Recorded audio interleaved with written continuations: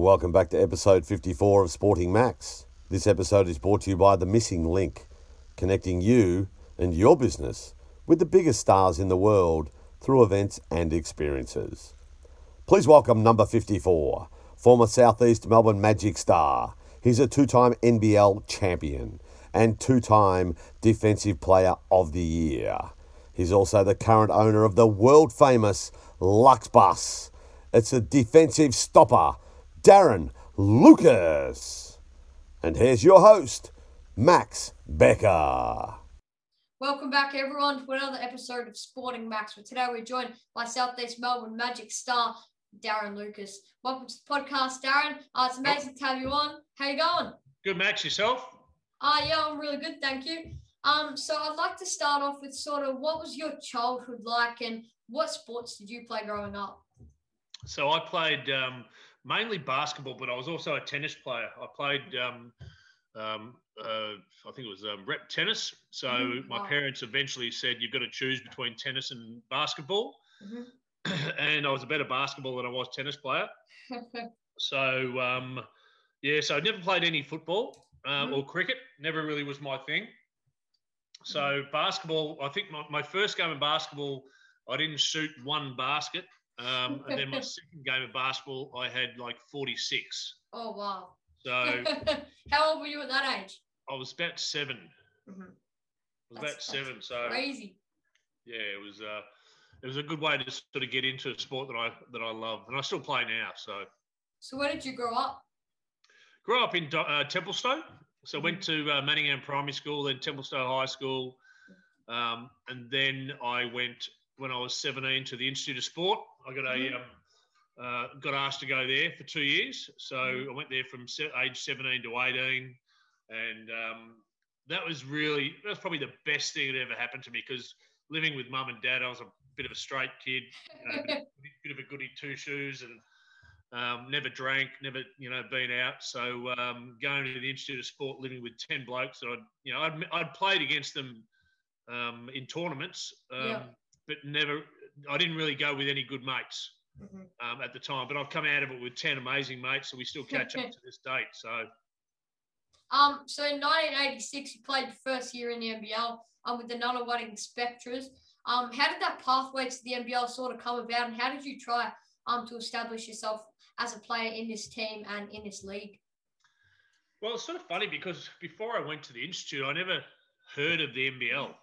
And I was a little bit, part of me sort of went, what happens when I turn, 18, 19, just basketball finish, and then, done.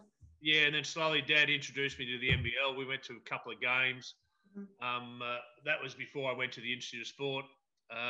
So when my first offer from the Spectres was, I think, maybe 3 or 4 grand for the year. So it wasn't really anything to sort of live off. Yeah. So my dad always sort of said to me, look, always have a job, always work. So I was the only guy in the NBL at the time, or throughout my whole career, that actually had a job as well. So Nunawading was I had Barry Barnes as a coach. So it was pretty hard coming in from, a league where you're pretty much the best player, one of the better players in the league at the Institute of Sport. And then all of a sudden you come to an NBL and you're, you're not the bottom, but you're not the top. Yeah. Now, ahead of the 1987 NBL season, the team changed their name to the Eastside Melbourne Spectres. Why did that change of name occur, and what was your perspective on this at the time? Look, that was I don't know why they changed it. Look, they did have probably one of the reasons they had a really bad logo. The logo looked like a Ku Klux Klan. And that was from years ago. So I think that's why they changed it, because we had a lot of really good, Americans coming through, and they obviously voiced their issues with it. So we changed to the Eastside Melbourne Spectres and sort of then to the Magic. But it was essentially the same owners all the way through. So I stayed with the same team. They just changed names from Spectres to Eastside Melbourne's, quite a few times. Yeah. In just your third season in the NBL, you averaged, I think it was around 37 minutes alongside 23 points, 3 boards and 3 assists. Now, playing more minutes and I suppose a larger role in the team, obviously finishing 8th on the ladder that season with 14 teams, just missing that 16 finals by only a few games. What was that season like through your eyes and, being able to elevate your game and take it to another level compared to like your first season? Look, I think a lot of that was to do with Brian Goorjian being out. What year was that again you're talking about? I think it's 87. Yeah, okay. So Gorge came in a little bit after that. Yep. So we had Barry Barnes to start off with, and then Brian Goorjian was pretty new to coaching. Mm-hmm. He came on board with a couple of rough guys, me, Wayne Larkins, Shane Frolling. So there wasn't a huge amount of, talent like there is today. We're pretty gritty, hardworking sort of players. Mm-hmm. So, look, Goorjian coming in and Goorjian was a very defense-orientated coach. Mm-hmm. That's the way we sort of developed. So I was very much an offensive player during my junior career. And all the guys I grew up playing with sort of couldn't believe that I, won the Defensive Player of the Year because they reckon I never played defense at all. So, so it was probably, look, with Goorjian coming on and starting off with us, that was really exciting. He was good at building young talent. Mm-hmm. Look, as it went on in my career, I found out he wasn't that great with his older players, but he was very good at bringing up the young talent. Like when I was retiring, he was bringing up Jason Smith and Sam McKinnon. Yeah. So he's obviously got that down pat. When the young guys have had enough, he brings in the new guys to start a new era. So that year where we just missed out in the finals, that was, I suppose, Brian's first year, I think, if I went back to that. Yeah. And very much, we pretty much got close to the finals most years after that. And when you go from spending your whole life from, age 7 to, 20, winning every grand final, and then all of a sudden, you're not even making the finals. Yeah. Because the junior team I played with, we didn't lose a game in 10 years. So then all of a sudden you come to the NBL and, you win half, you win some, you win, 50 games in a season, yep. So, yeah, it's a big change. So how did you adjust to Gorge's coaching style and his sort of plays when he first came in? Look, Goorjian ran a lot of plays for different individuals, depending on the talent we had at the time. We had Vince Hinchin, we had Bruce Bolden, we had Rob Rose. We had some, amazing Americans come through. Yeah. We also had Arnie Duncan and a couple of guys that are a little bit slower. So really, depending on the American of the year or the 2 years, because I had 12 years there, so it was really depending on the talent we had at the time. Like there was, 1 year or 2 years where I used to get a long full court pass from Dean Udoff, one of our offensive strategies. Another year was I did a lot of back cutting, and he ran plays for my back cut. But then, all of a sudden you get Rob Rose and players that can, not only cut, but they can shoot and do everything. They started running plays and you become more of a role player. So, look, my first year I was, I suppose, one of the main shooters. And then as I went on, I became a role player defensively. And that probably extended my career somewhat. So, look, I take my hat off to Goorjian to, changing the way I played, because it probably wouldn't have survived the way it was going, with the way I played. Look, I'm not a skillful player. I was very much a ratty sort of shooter, fade away jump shots, back cuts and all that sort of stuff. I wasn't like an Andrew Parkinson who had a really nice Now you mentioned winning DPOY a couple of years in a row. How do you view your role of defense in a game? Well, I actually remember the first time that I was given a job to actually play defense. It was on Wayne Carroll. We were playing the Giants, and Goorjian said, I don't want Wayne Carroll to get the ball. And obviously I impressed him enough to go, oh, listen, he's a bit of a dog with a bone, hence I get my nickname Junkyard Dog. He could point me in the direction of players and go, shut him down. So that probably took away from my scoring. my focus was more on defense than offense. Mm-hmm. And over the years, it changed, you know, the focus of the way I played basketball. You know, like now, I'm so not offensive, and all I do is play I can still play good defense now, but my offense, as my mates will attest, is not as good as it was when I was 20. Now, after a few seasons of sort of just missing out on finals and then losing a semi-final, yourself and the Spectres made it to the grand final against Perth in 1991. Can you expand on this series and where you just couldn't get it done in the end? Yeah, look, I think it's probably the talent at the time. We had, and I'm trying to remember, I think we had Bruce Bolden and Kent Lockhart for that season, and maybe even Dean Uthoff.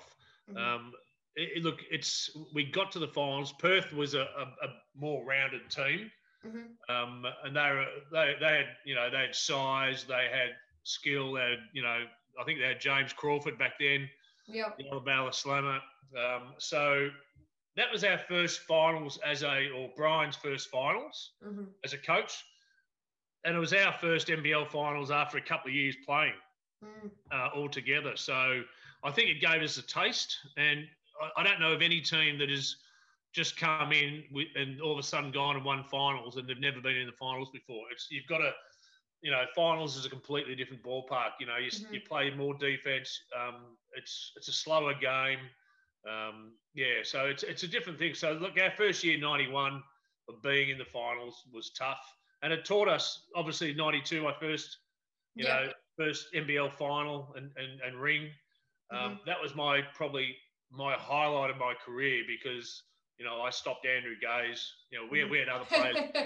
We had other players on the team, but I remember Ian Stacker saying, you know, you're a superstar for stopping Gaze, and that's what I love doing. I love being recognised for either shooting or defence, or, you know, nowadays it's doing the splits on the dance floor. So you know, every year of my life changes.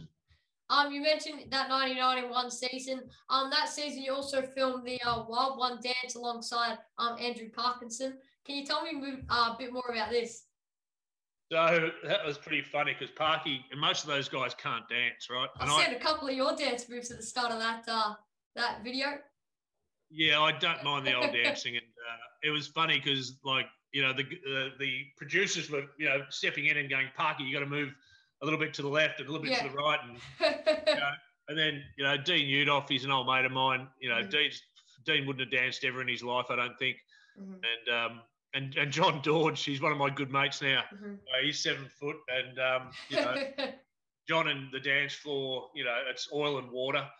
That never happens. So it was pretty funny. And at the end of it, they actually said, "Does anyone want to go in the booth and dance on their own?" I went, "Oh yeah, I'll do that, no problem." And the funny thing was, I actually thought that I was going into the enclosed booth on my own, right? Yeah. I didn't realise all the other boys would be sitting out watching the TV screen of me cutting some moves and letting loose. So when I came out, they were all like, you know, give me jeers, and I'm like, oh well, you know. Yeah. You mentioned that 1992 season. You guys were renamed the Southeast Melbourne Magic, and obviously that might have had some effect taking out that championship.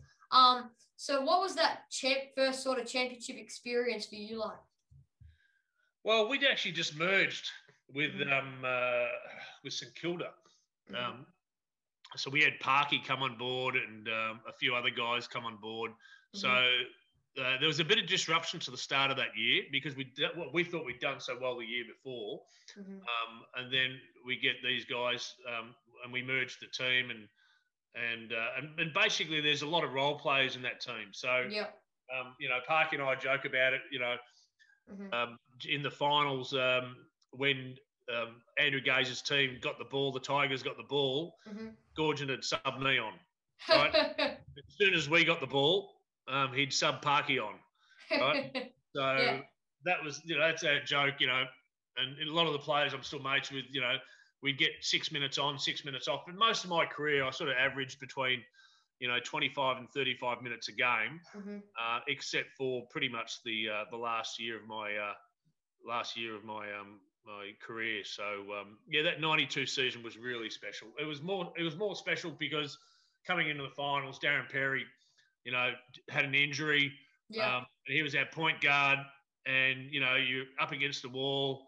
Your captain's gone down, your point guard's gone down, and you're playing against Melbourne Tigers, your arch rivals. And all of a sudden, we just played well. I think I kept Andrew to 12 points. Oh wow! And he didn't shoot one outside basket the whole game. They were all foul shots. So the referees took care of him in that game. So yeah, look, that was so exciting after having so many years of winning championships as a junior. Then all of a sudden, I don't know how many years it was. I think it was about 5 or 6 years in the NBL before that of no wins. And all of a sudden we come up and win it, and then it's like, okay, so this is what it's about. Throughout the next few seasons, you guys made the finals, however, just couldn't get to the championship. But I want to touch on the 1994 and 95 season. You took out the NBL's Defensive Player of the Year back-to-back. How does it feel to be recognised for your defensive efforts on court? Yeah, that was really good. So, in 93, I got second best defender in the league. And then 94, 95, I got best defender. So that was, I suppose, recognition for the hard work I'd done. And being an offensive player through my career, and all of a sudden pretty much giving that up and going, well, listen, our team needs a defensive player. And for me to stay relevant and in the team, I've got to, obviously change and adapt and start playing defense, and put a lot of my focus onto that. So that was probably, again, one of the highlights of my career, because I looked at that as not a skill thing, but more an effort thing. Defense is not so much skill, it's more so effort, and knowing where your player goes and knowing your players. So I think those two awards plus the 92 championship are probably the highlights of my career for playing basketball. I believe it was your last season in the NBL in 1996, and what a season it was, winning the championship against the crosstown rivals in Melbourne Tigers once again. Can you elaborate on this season for you guys?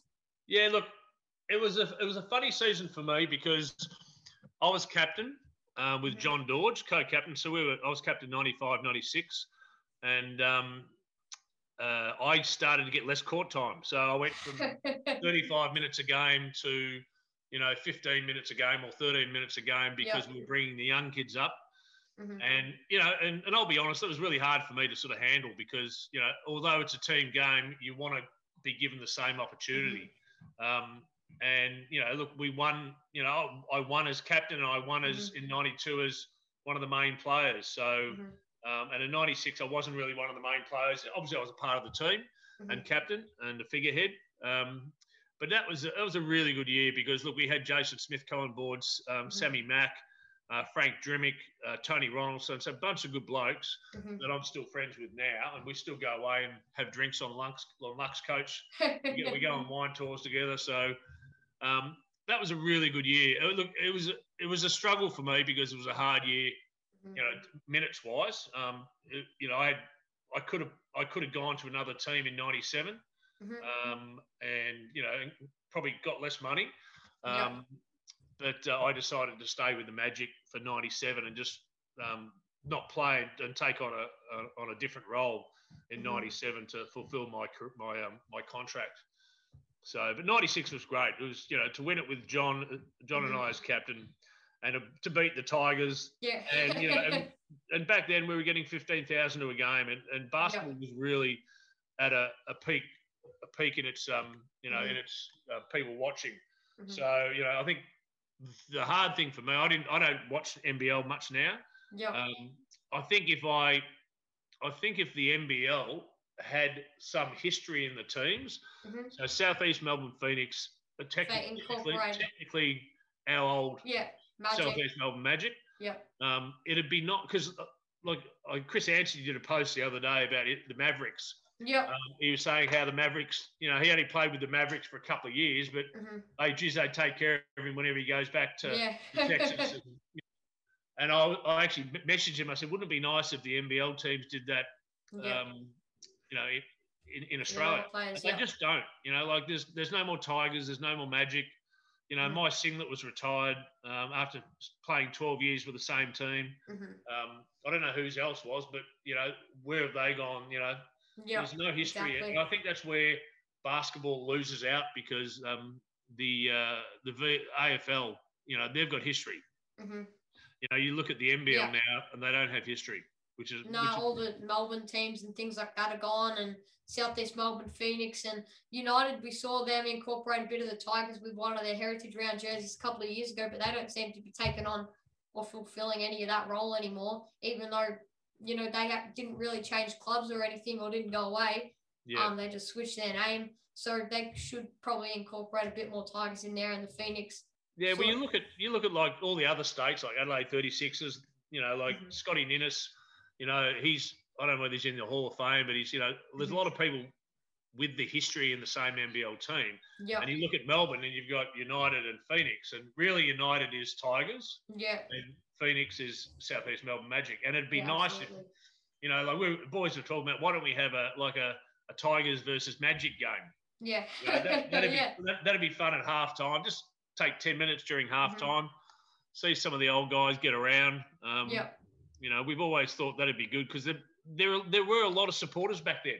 Yeah. And they haven't died. They've just got older. Yeah. But they'd still want to go and see, Andrew Gaze play, have me on Andrew Gaze and whoever else, Parky shooting the threes and, Chris blocking Bradkey. Yeah. It'd be nice to have that sort of history because then I'd probably embrace the league a little bit more. So how do you reflect on your time playing for the sort of 12 years in the NBL? Look, I loved it. It was I loved running out. I think the biggest thrill for me was the actual playing. I didn't particularly like training too much. Yeah.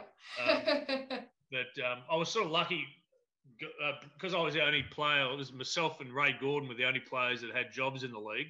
Yep.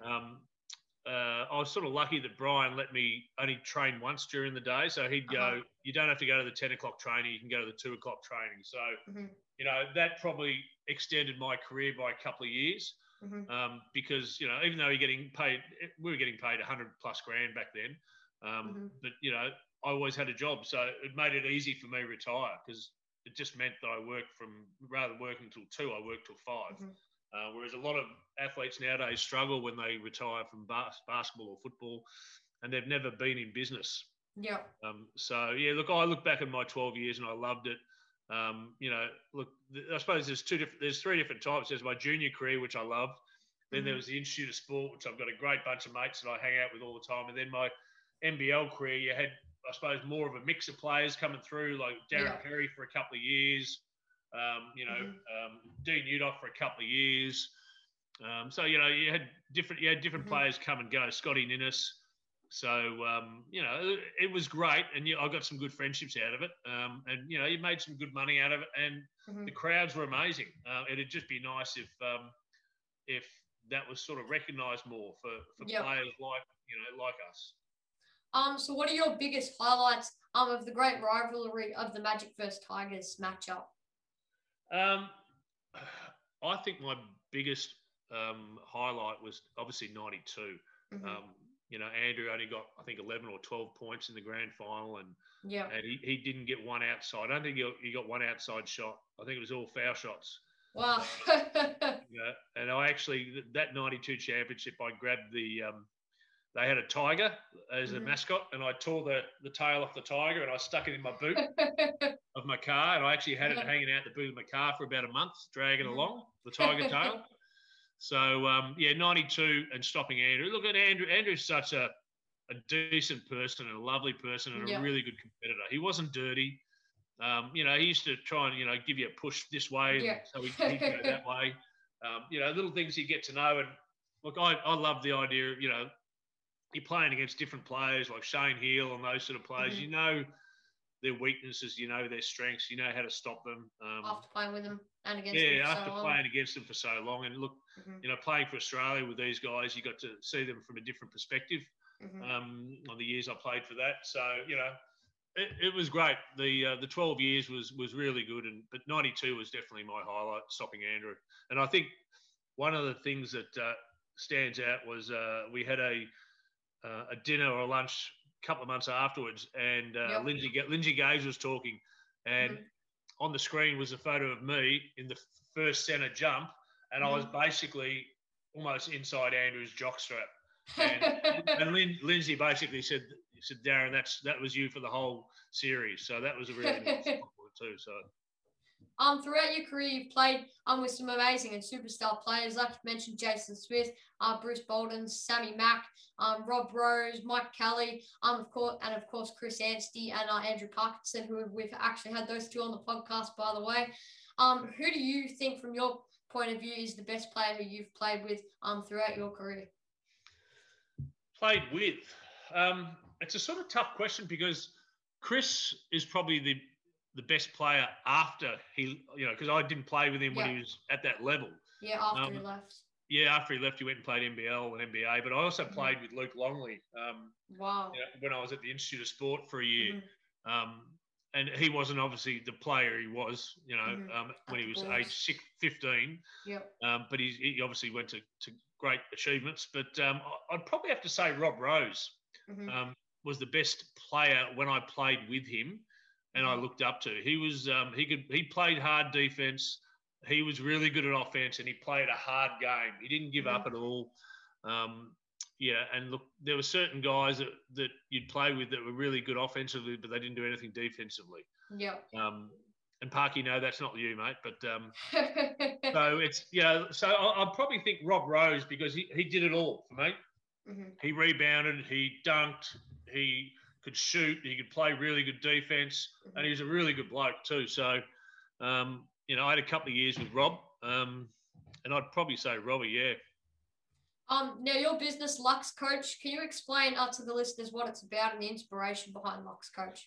So Lux Coach it's basically a luxury bus with a cocktail bar in it. So I'd been in IT and photocopiers for 25 years, and then all of a sudden I went to a festival at age 45, 47, I think it was, and the owner of the festival said, "I'll come back on my party bus," and it was something that was like 50 years old, and you could hose down with a hose. It was disgusting.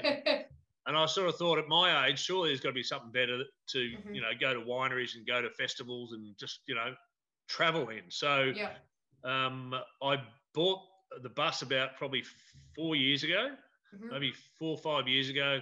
Took me a couple of years to get it designed. So the people that designed W Hotels and Bond Bar and Baroque, so some really cool bars and nightclubs in Melbourne, designed the bus, the interior.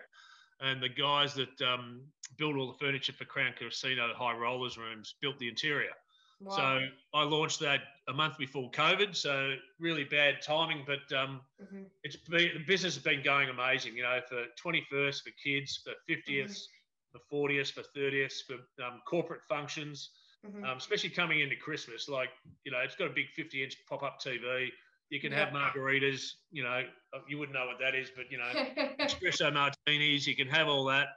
And you can also do presentations. So it cuts across the corporate life, it cuts across the fun life. So I'm corporate and I'm fun. So it's me to a T. So I'm building 10 of them. So hopefully, in about 5 or 6 years' time, we'll have, one in every state and maybe a couple in Melbourne and a couple in Sydney. So it's really taking off. So it's luxcoach.com.au.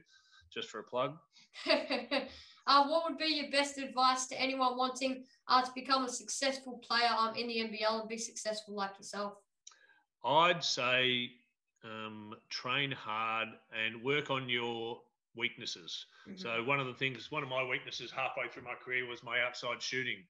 And Ian Stacker worked on me for a while, for about a year. And I came back the next year and I had Steve Carfino, he's a commentator now. He said to me when he was playing, he said, "Luke, you've been working on your shot over the break because it's improved." And I was like, "Yeah." And look, missing out on 2 Olympic squads, I wish I had actually gone to the coaches and said, "What do I need to improve on?" Yeah. Because to miss out on 2 Olympic squads by 1, 2, or 3 people, so I was in the squad of 15 and 12 went. I wish I had have spoken to Barry Barnes or Lindsay Gaze or whoever the coaches were at the time, and just say, hey, what do I need to get on this team? Yeah. What do you need me to improve at over the next 2 years? And then set a goal and go, okay, I've got to improve on this. Whereas when I was in the teams, I was just playing the way I played. I wasn't thinking about, I was thinking, well, if the coaches like me, they like me. Whereas I wasn't thinking, how can I talk to them and get a dialogue with them, and then go, what do you need me to do to help your team and to be on the team? Yep. So, work hard, find out what you're bad at and improve on it. All right. Thanks, Darren, for coming on the podcast today and putting aside half an hour or so of your time to come on and have a chat. It's been an absolute honour. Cool. Thanks, Max. Thanks, Keep Darren. the good work going, mate. Thanks, Darren. Stay tuned, everyone, for some more Sporting Max. Thanks for listening to this episode of Sporting Max. Check us out on iTunes, Spotify or YouTube, and be sure to follow our socials. This episode is brought to you by The Missing Link. This is the Voice of Melbourne, and we'll see you back here real soon for another episode of Sporting Max.